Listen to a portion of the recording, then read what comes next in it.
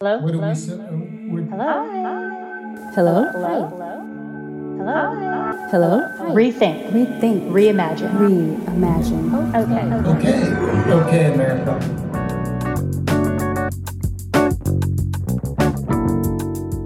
Okay, America, let's rethink and reimagine. This is Dr. Phil Dembo. I'm the host tonight, and I can't believe it. I haven't been a host in a while, and I'm happy to be back in the seat. Juliet's been holding on to it. Dr. B's done it a little bit. It's Sam Ashkenazi, Dr. B. Thomas, Juliet Lamar, and the one and only Dr. Phil Dembo. And today, we thought we'd take a break on having a guest and go deep on a topic that we've been talking about. We are essentially probably 3.5 generation differences between the four of us, right? I'm 63 and Sam is 20, and we have a little bit of everything in between Juliet and Dr. B.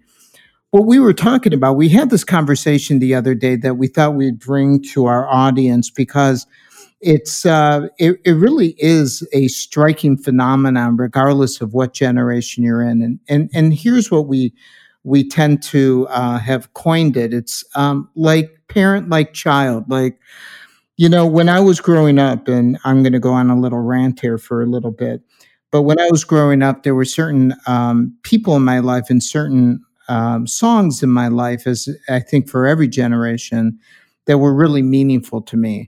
I was the post Vietnam War generation, and being peaceful, the John Lennons and the Mahatma Gandhis and the Cat Stevens and people like that were really important to my life. And there was a song that was sort of my marching order between me and my dad called Father and Son. It came out in 1970, and there is a verse in Father and Son, and here's the quote. All the times that I cried, keeping all the things I knew inside, it's hard, but it's harder to ignore it. If they were right, I'd agree, but it's them that they know, not me. Now there's a way, and I know that I have to go away. I know I have to go. When I was 18 years old, I just had this feeling that I couldn't be like them, that I wasn't going to be like my dad, who I loved dearly, and my mom, who I loved dearly, and they're gone now. But I recognized as I got older that I spent so much of my energy not being like them that here I am at 63, recognizing that I'm probably more like them than I ever thought was possible. And so what I like to do is open that up to all of you to think about, no matter what age you are, where you stand on that. What's the value of how we were parented, the modeling that happened in front of us, the modeling that we're doing for our own children if we have children. And so I'd love to throw that out to all of you. We are not all parents on this podcast, but we are all somebody's child. And so, given that, does that song resonate with you? What's the song that resonates with each of you as it relates to your parents? Do you have one? Oh, Wind Beneath My Wings. Oh, wow. Wind Beneath My Wings. And tell me about that. First of all, we were talking about Bette Midler on our last podcast and how we are all in love. Okay, well, I just spoke for all of us. I know I am. And she did her rendition of Wind Beneath My Wings. And I think is she the original person that, do you know? I mean, I'm asking Dr. Phil because he's old, you guys. So I'm thinking that. I do not believe that she was the original, but did she not come out with that in the movie The Rose? Isn't that where she came out with that? I don't know. I will tell you this much. I love this song because the lyrics are very powerful and they make me think of how my mother has always been very supportive. So for me, I've gone beyond modeling my mother because I feel like that isn't sufficient enough for me. It's more important for me to become my own person. So I feel more so like my mother is the undercurrent. She's been the wind beneath my wings. She's been the one that has inspired me to create my own individuality. So in that, she really wanted you to be different than her and be your own person. Absolutely. Right. Where I think for me, my father really expected my brother and I to be just like him.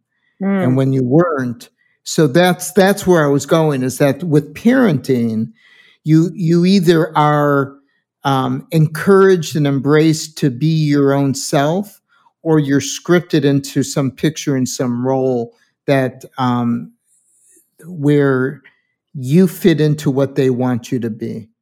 What about for you, Juliet? Oh, well, this is such a great subject because Phil literally wrote the book on parenting. He has a book about parenting. Thank you. Thanks for the plug. It's on Amazon. You can get it anytime you want. It's called The Real Purpose of Parenting by Dr. Phil Dembo, but don't worry about it. My mom loves the book. So for me, I guess the first song that popped into my head, because I think I have different songs for each of my parents, because each parent parents differently, in my experience with parents. But I believe that the song that probably encompasses both of them is Because You Loved Me by Celine Dion. Makes you cry every time, right? And I think that is a really powerful song and kind of shines a light on the way my childhood was. But they definitely raised me.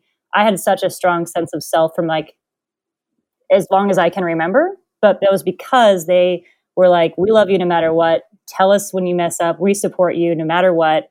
Be your own person. And we're not going to tell you how to do that. We're going to tell you like our experiences that you can learn from if you wish to. But there was no rules. And it was an interesting way of parenting. Some things that I don't know if I could do as a parent just because of my personality. Personality is a little more controlling than them. But yeah, it's interesting because I always wanted to be just like my parents when I was younger. And now I don't want to be like them as much because as you get older, you realize we're all human. Right. Now that's interesting. What about for you, Sam? What's the song? You're an artist. You're a song maker. Did you write a song about your parents? I mean, I have not yet, but it's going to be a song when it comes out. But no, I'd say for me, it's probably the whole Rubber Soul album by the Beatles. Something we would listen to when we would go on road trips, and I was obsessed with it. I would listen to it over and over again. But I mean, I can't really say it has any like significance to it in terms of like my relationship with my parents. But it makes me think a lot about how their role in my life has changed as I've grown up. Like I was a firstborn child, so they were trying to figure out how to raise me as much as I was trying to figure out how to just be a human being. And yeah, I think they were always very supportive about my individuality and not trying to be just like a mere image of them and stuff. Mm-hmm. Mm-hmm. Well, it sounds like you guys had a better job than I did. No, I'm just kidding. It's in the past 30 years, the research has really shown that there are certain things that are genetic, right? That it doesn't have to be the parenting style that causes schizophrenia or depression or anxiety, that certain things are genetic. So as you look at categories, you look at genetics as one, and you look at role modeling as the other. And then there is something now they're doing a lot of research on one's parents' worldview as it relates to the development of your own. Right? I call it the true personal worldview. When you finally come into your own, and it's not the politics you see or the religion you see, it's just how you operate on a daily basis, what resonates with you. When you think about your own parents' worldview and you think about yours, I think Juliet just said it in terms of as you get older, you see them more as people than messages in your own head, right? When, if at all, did their messages leave your head, that their worldview changed and you recognized your own? I am constantly canceling the messages from my past because, and I came into this wisdom, I call it wisdom. I don't know, maybe 10 years from now, I might call it something else. No, I love it. When I turned 40 years old, I said, you know what? I've been programmed to think a certain way. And there was nothing right or wrong in the programming. Yet I felt like now I get to decide what I want to think, how I want to feel. Now I get to create my own. I felt grown enough to be able to create my own theories, my own practice, my own. And so I would say that I'm constantly, since I turned 40, which was only a few months ago. Congratulations, by the way. Yeah. Happy birthday. Rewriting the script. Mm-hmm. Yeah. Wow. I think it's huge. I mean, respond to what you just heard, because I think canceling what we have programmed and coming to an enlightenment that we have permission to think and be our own person. How do we know when that's a reaction or it's a response? Well, for me, like I knew when I turned 40, it just fell on me. I had an aunt that passed away, like, kind of like during the same time frame. And I just really came into that wisdom, like life is continuous, and yet you're only here for a moment in time. And either you're going to be here living out someone else's vision, life, goal, objectives, perspectives, or either you're going to be here living out what you came to do and your goals and your vision and your perspective. How do you know that they're even different? How do you even know which is which? I mean, we hear about it on our podcast all the time, and it really is fascinating to me when people are like, I just try to be authentic. And how do you know that that's actually authentic? Or if it's just a bunch of like rhetoric that somebody tells you have to do, because how do you know what you know? I have a question for you, Phil. What is the difference between reaction and response? Reaction is my emotional moment to something somebody else did or said, something external from me. A response is a thoughtful approach of what B's saying, Dr. B, when I know that what I am representing is an authentic moment and thought within myself. So basically a reaction is external and a response is internal. A reaction is an internal emotional moment to an external agenda of somebody else. Okay, cool. Right? So we react because somebody, I was angry earlier today and I had no idea why I was angry, but I was watching the news last night and my emotions were a reaction to the nonsense I was watching. And I was mad about that. So it's almost like it's unconscious. I like how you put it. Yeah. You nailed it. You said that it's external versus internal. So if it's internal, we're talking about a response, then it's coming from stillness. Mm-hmm. And I think that's how you know. At least for me, that's how I knew. When you feel more complete in yourself by what you're representing. Which can change. Yeah. I think that your authenticity is not a single, it's not an arrival point. It's a constantly changing point, and your authenticity can change. It's also being able to like hover over yourself and like analyze what you're doing without just kind of going with whatever your feelings and body tells you to do. So they call that third person logic. And it's when you're in the stands watching yourself on the field. Yeah. And my challenge to that is that is only helpful if you can do both. Mm-hmm. But most people, when they get in the stands, remain in the stands. Mm-hmm. And what they see on the field is what was taught to them by other people. That's why we're on this topic. Perfect analogy. Is that how do we know that what I'm watching isn't what was taught to me rather than what I am creating? Mm-hmm. Yeah, that's a very good question, Dr. Phil, because it's like sometimes you may not know, and so you're walking in the illusion of the past, or you're walking in how your parents taught you, and you don't realize that you're simply, duplicating a process. And maybe it's not until you meet people like Laganja Estranja, where you see, oh, you know what? There's a different way of doing things. And I don't have to have this particular pattern, and I could shift. I can do something different. Maybe by meeting other people, it triggers something in you to realize that there's another way. And it may not be the way that you experienced growing up. Well, I think that it's also responsibility of the parents. I can remember the exact moment that I had one of these realizations. It was back when Bush was president, so I was a kid, and my mom had said something about Bush and a negative thing, and I had just regurgitated it to somebody when they brought up politics, right? Because I'm a kid, I don't know anything about politics. I just heard my mom say like President Bush, blah blah blah, and the person I said it to was a fellow kid whose parents believed something different, and they said something else, and I was like, what in the world? What? And I went back to my mom and I was like, they said this, like, what is it? And she was like, oh, you cannot just go and repeat what I have said because that's not your opinion. And I was like, what's an opinion? And she said, you don't need to worry about politics right now. You're a child, but don't just take what I say. Make sure you're always asking questions.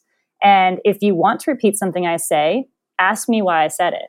So they were constantly encouraging me to ask why, which I don't know why a parent would do that intentionally because kids are always asking why anyway. But I always take that piece of advice where it's like, okay, if I believe this, why do I believe it? And I try to always think of why am I thinking this way? And that's how I deal with it. Your parents, that's amazing, Juliet, because look, think about it. Like your mother at that moment could have told you, you need to think the way that I think. You need to subscribe to my view, and that's it. And my opinion is your opinion. And what she gave you was a gift, the gift of choice. And not everyone does that. That is absolutely right. Because if you look at that in terms of topic, right, and how many parents do that about religion, about, right, or about sexuality, or about economics, or about lifestyle, or about everything, right?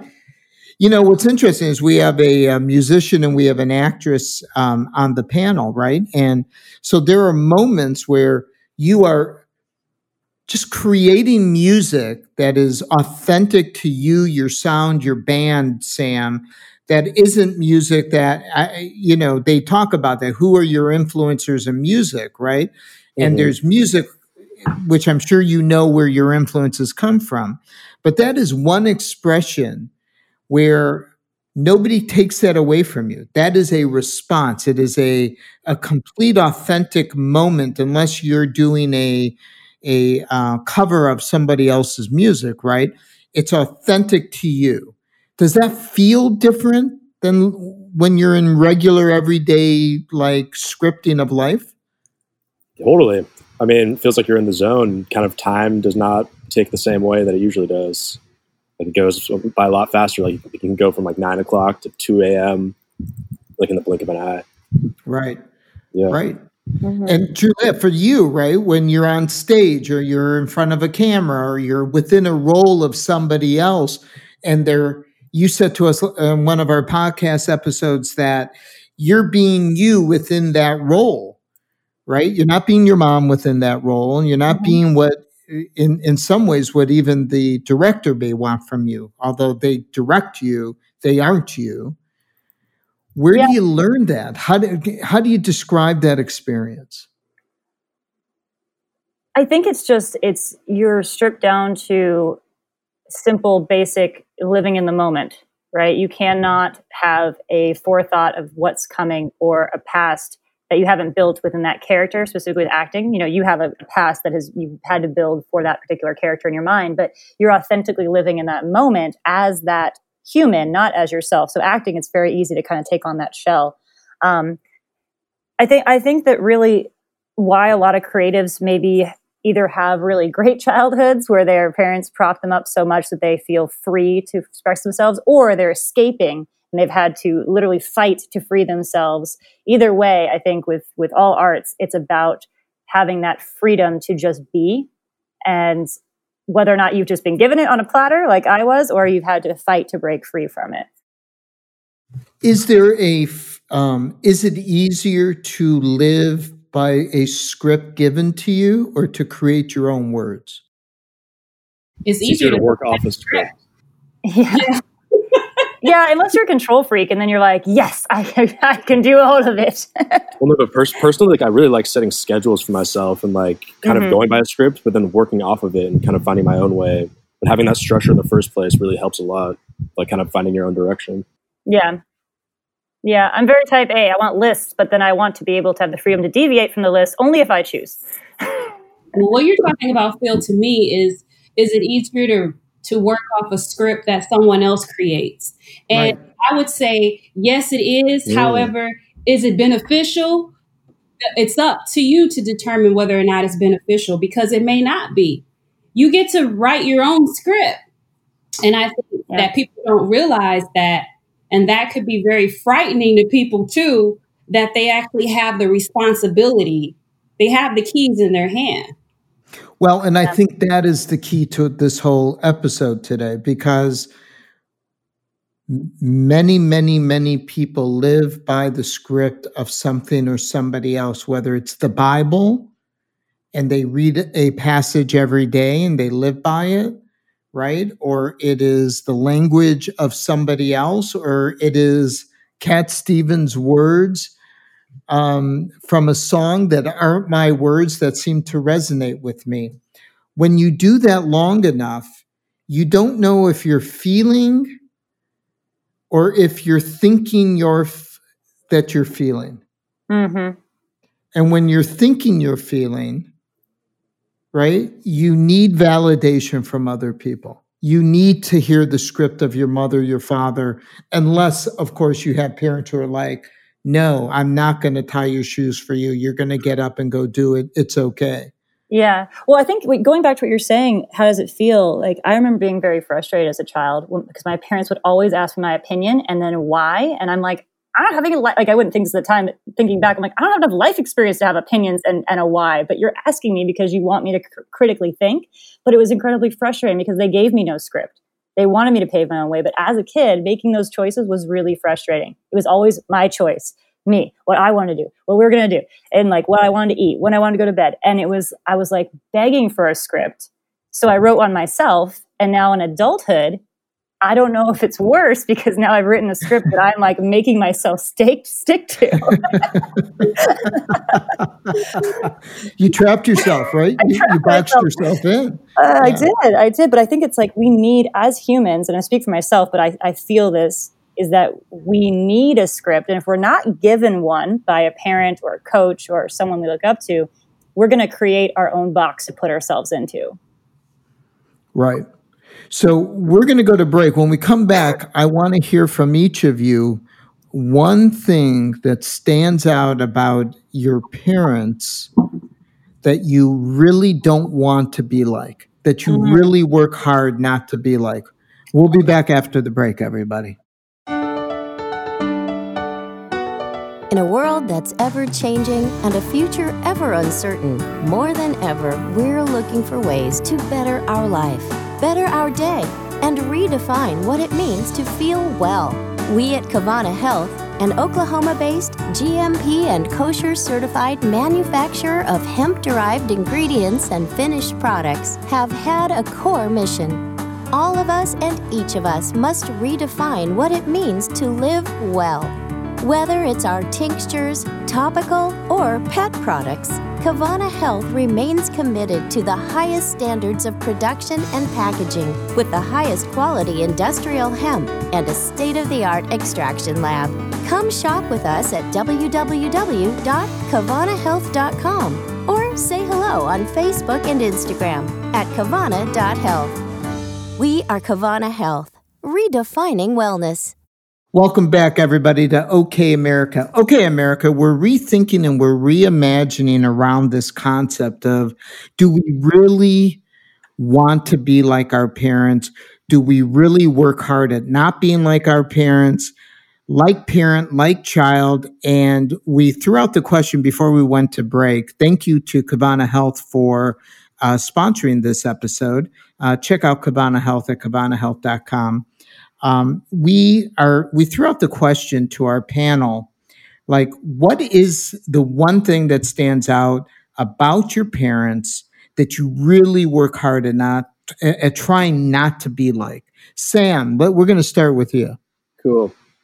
Well, first off, one thing, I'm not even going to say which parent it is, but one thing I really want to not be like as I become an adult is, especially if I want to have a family too eventually, is I want to be able to be more emotionally aware than my parents were at times.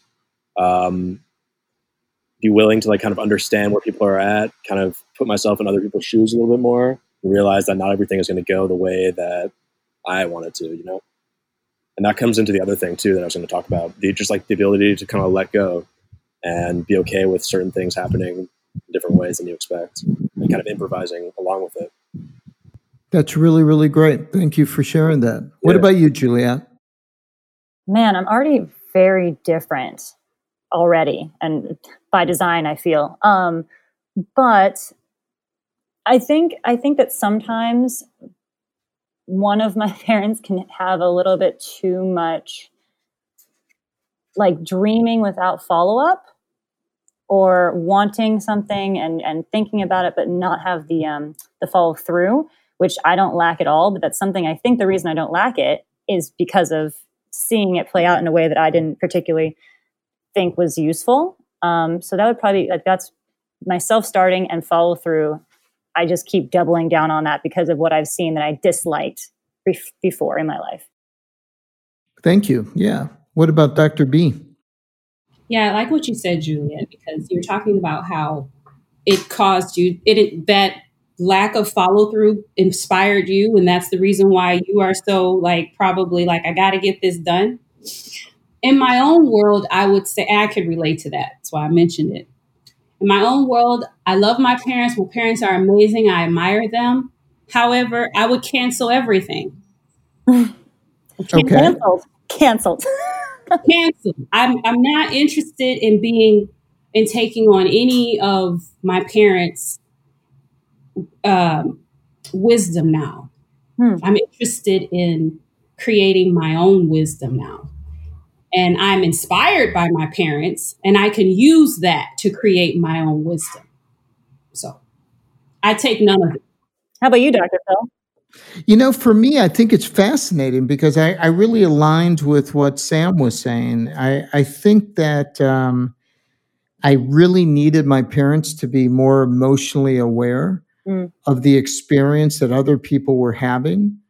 My brother, me, the differences between my brother and me, the differences between us. And, you know, my father being European and coming to this country post-World War II, it wasn't just that he was a Holocaust survivor, but he didn't have much use for the experience of being first generation, you know, post-war Vietnam War, or somebody with physical issues or whatever was going on. There was a script, and you needed to follow the script. And I think it's interesting because both Sam and I are Jewish, and there's this sort of alignment to this. Now, again, we're not into stereotypes, but there is this sort of cultural phenomenon of that expectation of fitting into a script. And but here's the catch for me, right? This is the kicker. So I spent a lot of my energy not doing that, really being emotionally available for my kids. And I bet you if my adult children were on this call and I wasn't on this episode, they would say, I think I wish my dad would have been more emotionally aware and let go more often. That's my whole point. Is like, no matter how hard we try not to be like them, to cancel everything, is it even possible? I'll let you know, because I will definitely let you know. Yeah, that is great. But it's interesting genetic culture, because like you're saying, like, some things could be because of the type of culture you're raised in. Your parents, they were handed a script. That's right. So That's right. So they pass the script down. You know, people can only give what they have. And that's why it's so easy, I think, to forgive your parents, because they're only working from what they have. And if they had different resources, they'd probably use them, you know? Yeah. Do you think that people coming up today, because we're seeing a lot of similarities, and Sam, you know, you're only 20 something. And I would immediately think, like, today, people have so much external influence that these scripts could more easily be canceled because we are seeing so many other options, right? Whereas before, without the internet or social media, we wouldn't know any other scripts unless our parents showed them to us. Like my parents telling me, you can be whatever religion you want. And I'd be like, how many are there? Well, how many choices do I have? Like, we went through all the choices and what the different things were. And I was like 3 different religions. Your parents were preparing you to be the president of the United States. Oh my goodness, craziness. But I feel like now more so than ever, it might be easier to cancel that script. And should we cancel scripts? Is there something within these scripts that we should continue to carry through because of a reason that we're not thinking of right now? Well, for me, I think it's order. I mean, I think it'd be harder to be Sam than it was to be me because there's too many options and there's too much out there. No script is a script. Chaos is some level of order. And we were saying earlier, we like to create our schedules so we have something to work off of. And, even if we're in reaction to our parents, we are creating some other script to follow.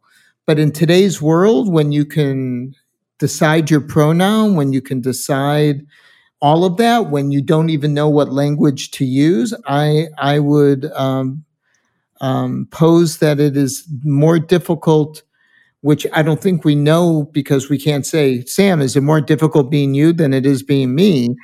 But I would say it would really be hard to have all those choices. Do you feel you have all those choices? Are you asking me? Yeah. I'm asking you. You asking me? You talking to me? No, I mean, I feel like there are a lot of choices out there, but like people have their callings and that's kind of what they just kind of move towards. And I mean, there are a lot of options out there and I very well could go down a different route than I'm expecting, but I will figure it out. And I don't really think I need a script to like tell me what to do in terms of like finding my calling. Is there a script that tells you how to do what you're doing? That's what yeah, definitely. The internet has everything. Right. It's easy. The script is at your fingertips. Yeah. The thing about it is you get to create it and make it specific for you.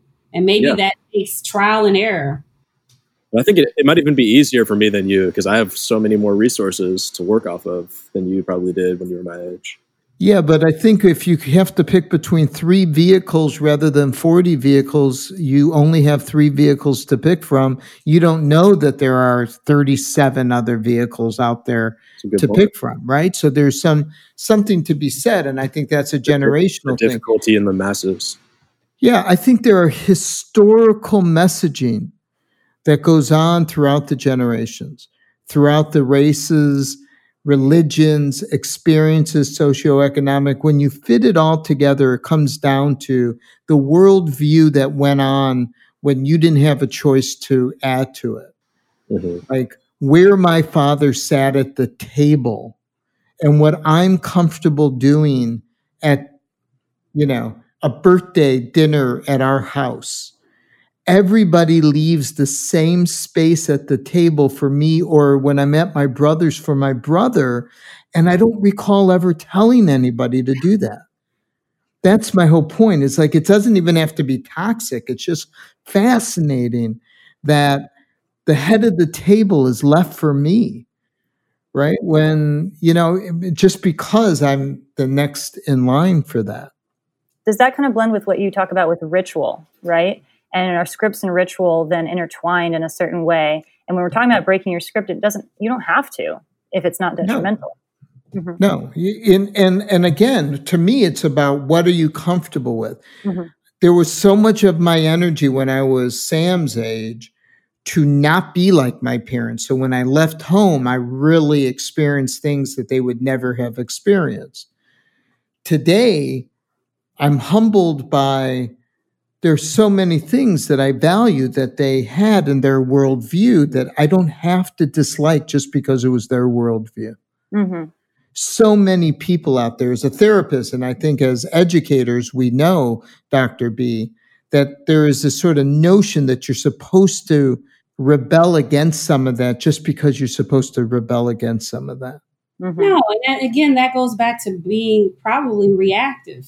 If you're responsive, you're coming from a place of stillness. You've already thought about this, And I think, like Juliet was saying, we continue to change over time. And maybe as you grow, you see certain things just don't make sense for you anymore. Even though it was tradition that you've been doing for years, all of a sudden it doesn't make sense to you anymore. And I think you get to decide that.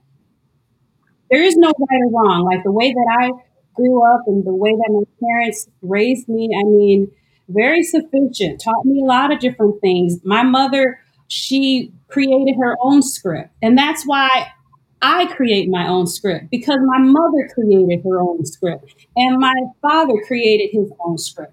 So now I get to create my own script. And it's not a diss to my parents. It's actually paying homage to my parents, saying, look, I'm following in your footsteps by having the confidence to create my own script. Very well said. Very, very well said. Very well said. Are you doing that, Juliet? Are you creating your own script? Well, I hope so. I think so. But I really am curious about how it all plays together, because we went back to a little bit about genetics, right? Certain things are genetic.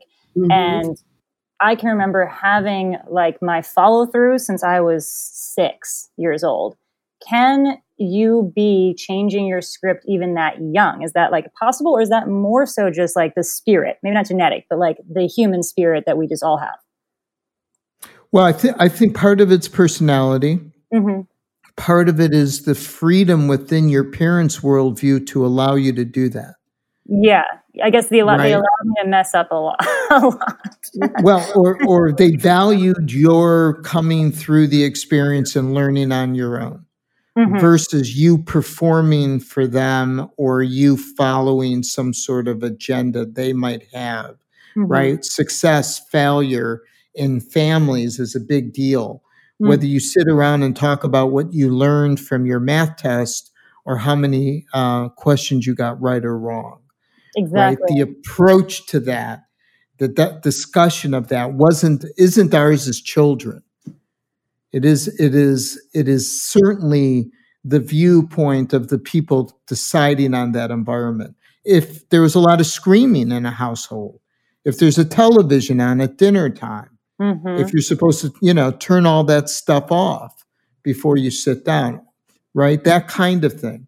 Kids in generations who, you were a gymnast, you didn't get all the way to the level of national championship without going through eating dinner in the back of a car as you went from practice to practice, mm-hmm. where another family might, we don't do that. We have to eat at home, which means you don't get to go be on a gymnastics team. Mm-hmm. All of those kinds of things that are really very interesting as we decide to put on a mask or not put on a mask, whether our parents are putting on a mask or not putting on a mm-hmm. mask, mm-hmm. right? So we have this decision for my mother-in-law or this request of her to not go to the grocery store. We'll go for her. She's 80-something years old, mask or no mask. Well, she is adamant on her own freedom, mm-hmm.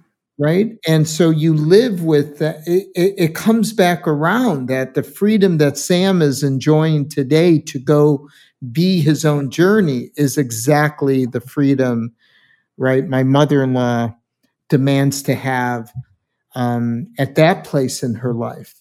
Yeah. So that's really interesting to me, is that how it relates. Yeah, exactly. I was going to say the role reversal now that you're experiencing with Linda's mom, and I'm seeing it too, like with my parents, my dad specifically. He's like, he doesn't want to wear a mask because he's in rural Virginia and like doesn't need to. So I have to now parent my parents, and I see it with my parents-in-law. I see it with my parents all the time. And everyone comes, if your parents live long enough and you live long enough, you come to this sort of switch flip that happens. And it's really interesting to see. So just funny example, my dad didn't want to wear a face mask, doesn't think it's necessary, blah, blah, blah. He's like going to wash his hands. And I'm like, okay, my dad loves dressing up and he loves having fun. I got him a Boba Fett mask. And I said, Dad, this is a face covering. And if you wear it outside in public when you're going places, it's better. It's even more protective. He wears it everywhere. Because so now for him, it has to be an element of fun in it. And I know that about him. And so I've like parented the parent. parenting your parent. Yeah, and I think that's something, a whole other conversation. Go ahead, Sam. Or no, I was saying I totally see that a lot with my mom and that the way she treats her mom, who's like going through dementia right now.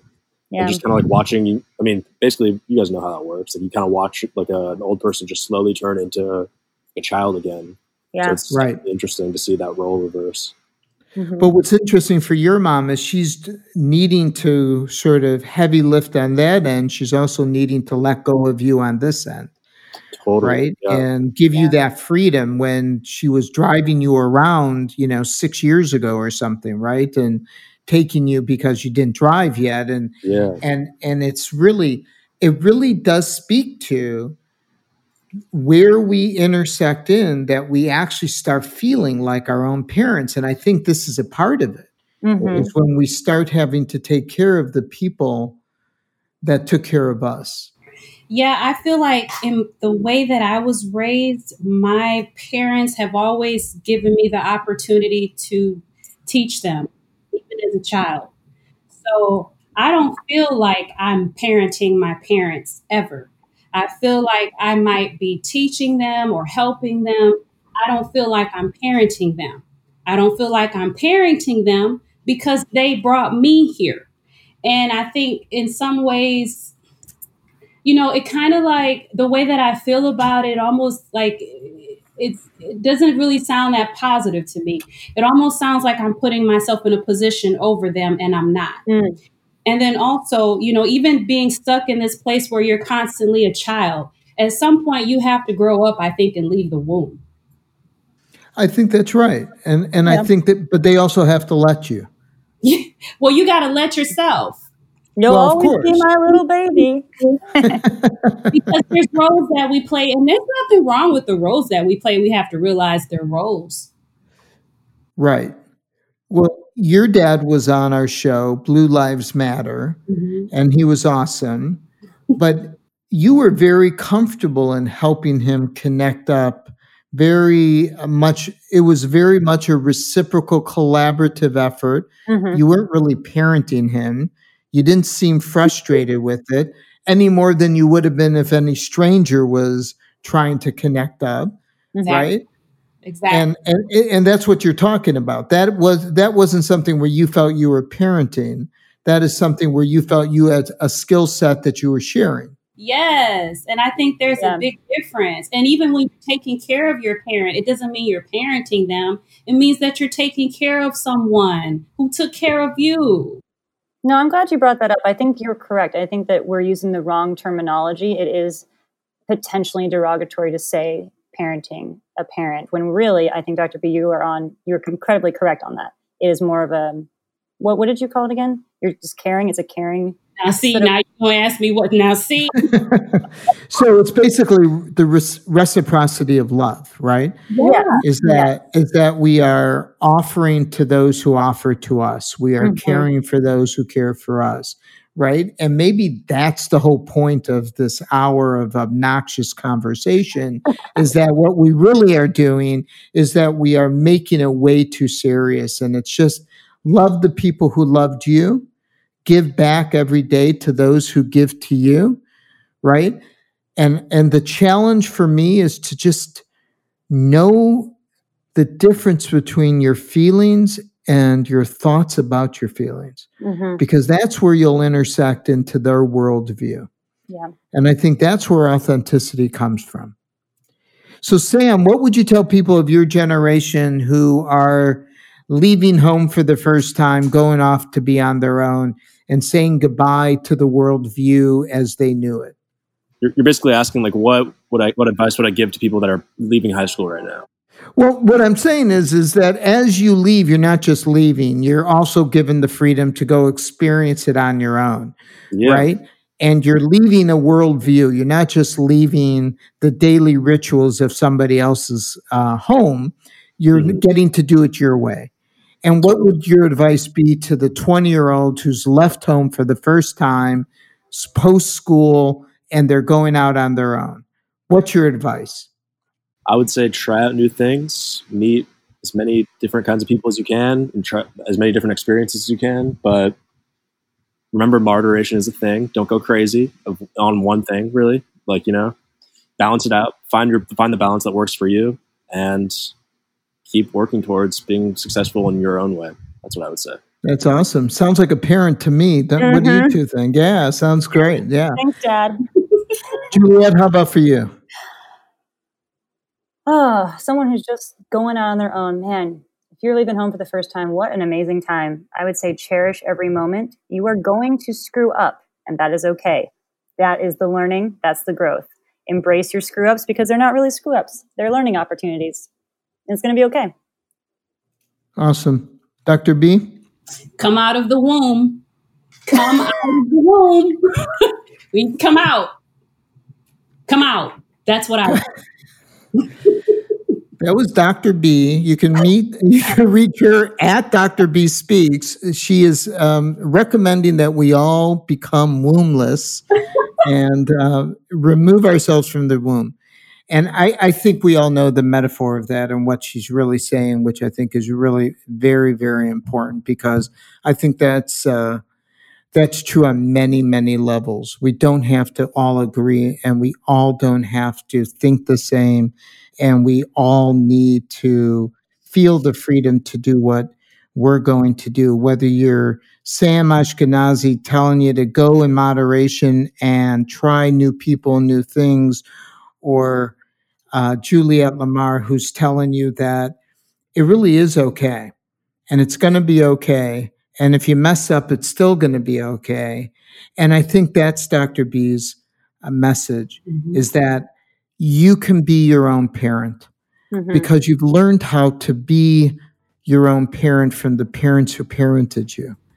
And I think that is the key to adulthood, everybody.